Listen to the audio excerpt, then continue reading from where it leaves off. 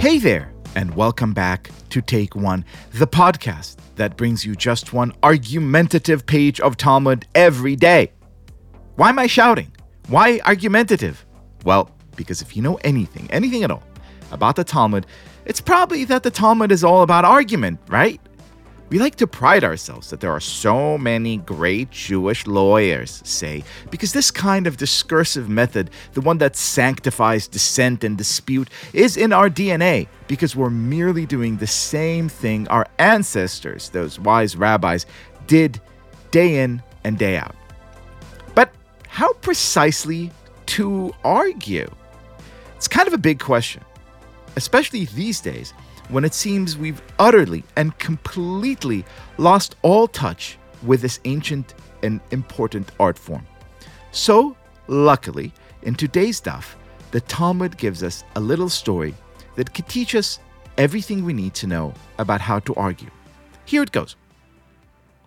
It is taught on this matter in a Baraita that Rabbi Yehuda Hanasi says, "When I went to learn Torah from Rabbi Elazar ben Shamua, his students joined together against me like the roosters of Bet Bukaya, highly aggressive animals that do not allow other creatures to remain among them, and they did not let me learn there."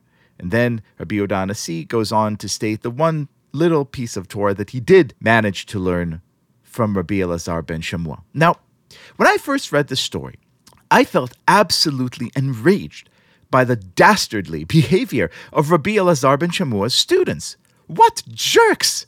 I seethed as I imagined these young dude bros sitting there, slouched on their chairs at the Bet Midrash or House of Learning, dissing and disrespecting the stranger in their midst. And not just a stranger, but the great Rabbi Yehuda Hanasi, the compiler of the Mishnah, no less. There is, I thought, a modern and colloquial name to their behavior: cancel culture. These students of Ben Shamua's saw a guy they didn't like and decided, as the kids say these days, to deplatform him, shouting him down so loudly and so violently that the good rabbi compared him to a flock of rowdy roosters. You don't have to be a particularly public figure to see this roosterism alive and well in every corner of our public discourse today. It's not just that the people who talk on TV shout much more than they listen, but try going on social media, say, and expressing an opinion, and you're more likely than not to get silenced by a shrieking chorus of cruel comments, often not only disagreeing with your opinion or statement, but also making cutting personal remarks that are difficult for all but the thickest-skinned person to take. Again and again and again these days, I hear from writers and educators and activists and artists and others whose personal and professional success and satisfaction depends on their ability to enjoy the free and unfettered exchange of ideas. And they're not feeling free or unfettered, they tell me, because they know that they're one tweet away from awakening some virtual mob, all too giddy to demand that they be fired or disclose their personal address online or insult their family. The legendary roosters of Bet Bukaya would have felt right at home in this malicious, malignant environment. And I will be honest, I felt sort of depressed when reading the story to think that this phenomenon, far from our own invention and innovation, was already known and common back then in the days of the Talmud. And then I read Rashi. As always, our greatest commentator shed new light on the situation, painting the scene in a radically different light. The Bet Bukaya rooster comparison, Rashi explained, was a compliment, not an insult. Rabbi Elazar ben Shamua's students were so sharp, so well-learned, so devoted to their studies that you couldn't just set a foreign rooster, an outside student, in their midst. They were, in other words, committed not only to debate, the sort of gentle and polite practice taught in kindergartens across America, but to something else altogether, to discussion as contact sport, to a shared total and unflinching and unwavering commitment to getting to the very bottom of the thing they revered more than anything on earth, the Torah. Had these dudes walked into a second grade classroom these days, say, they would probably be absolutely shocked to hear exclamations like, "We don't raise our voices when we speak," or "You have to raise your hand if you would like a turn to speak," or "We don't insult our friends." Why?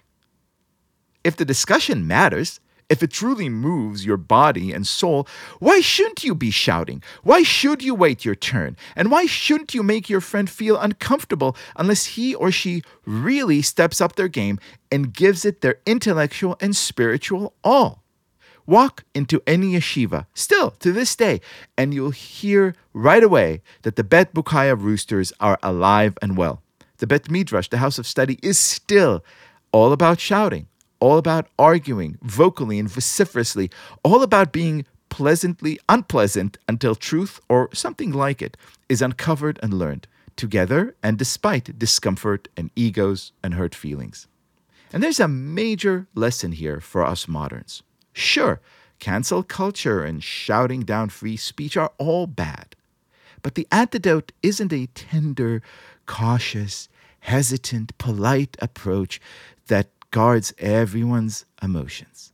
The antidote is stating simply that when we have the sort of discussions that really matter, which is to say, the only sort of discussion that could truly pass for education, we should be prepared to shout and be shouted down.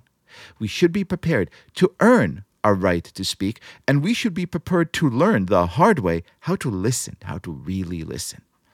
Look, I understand. None of this is nice. None of this makes for a good sentiment you could put on a pre-K classroom poster. But it's how you train great minds. Years later, the incomparable Rabbi Yehuda HaNasi, looking back at the incident, still remembered these brash jerks who gave him so much strife. But more importantly, he still remembered precisely what he did manage to learn that day in their midst. He received an education for life and about life, which is what all of us so desperately need.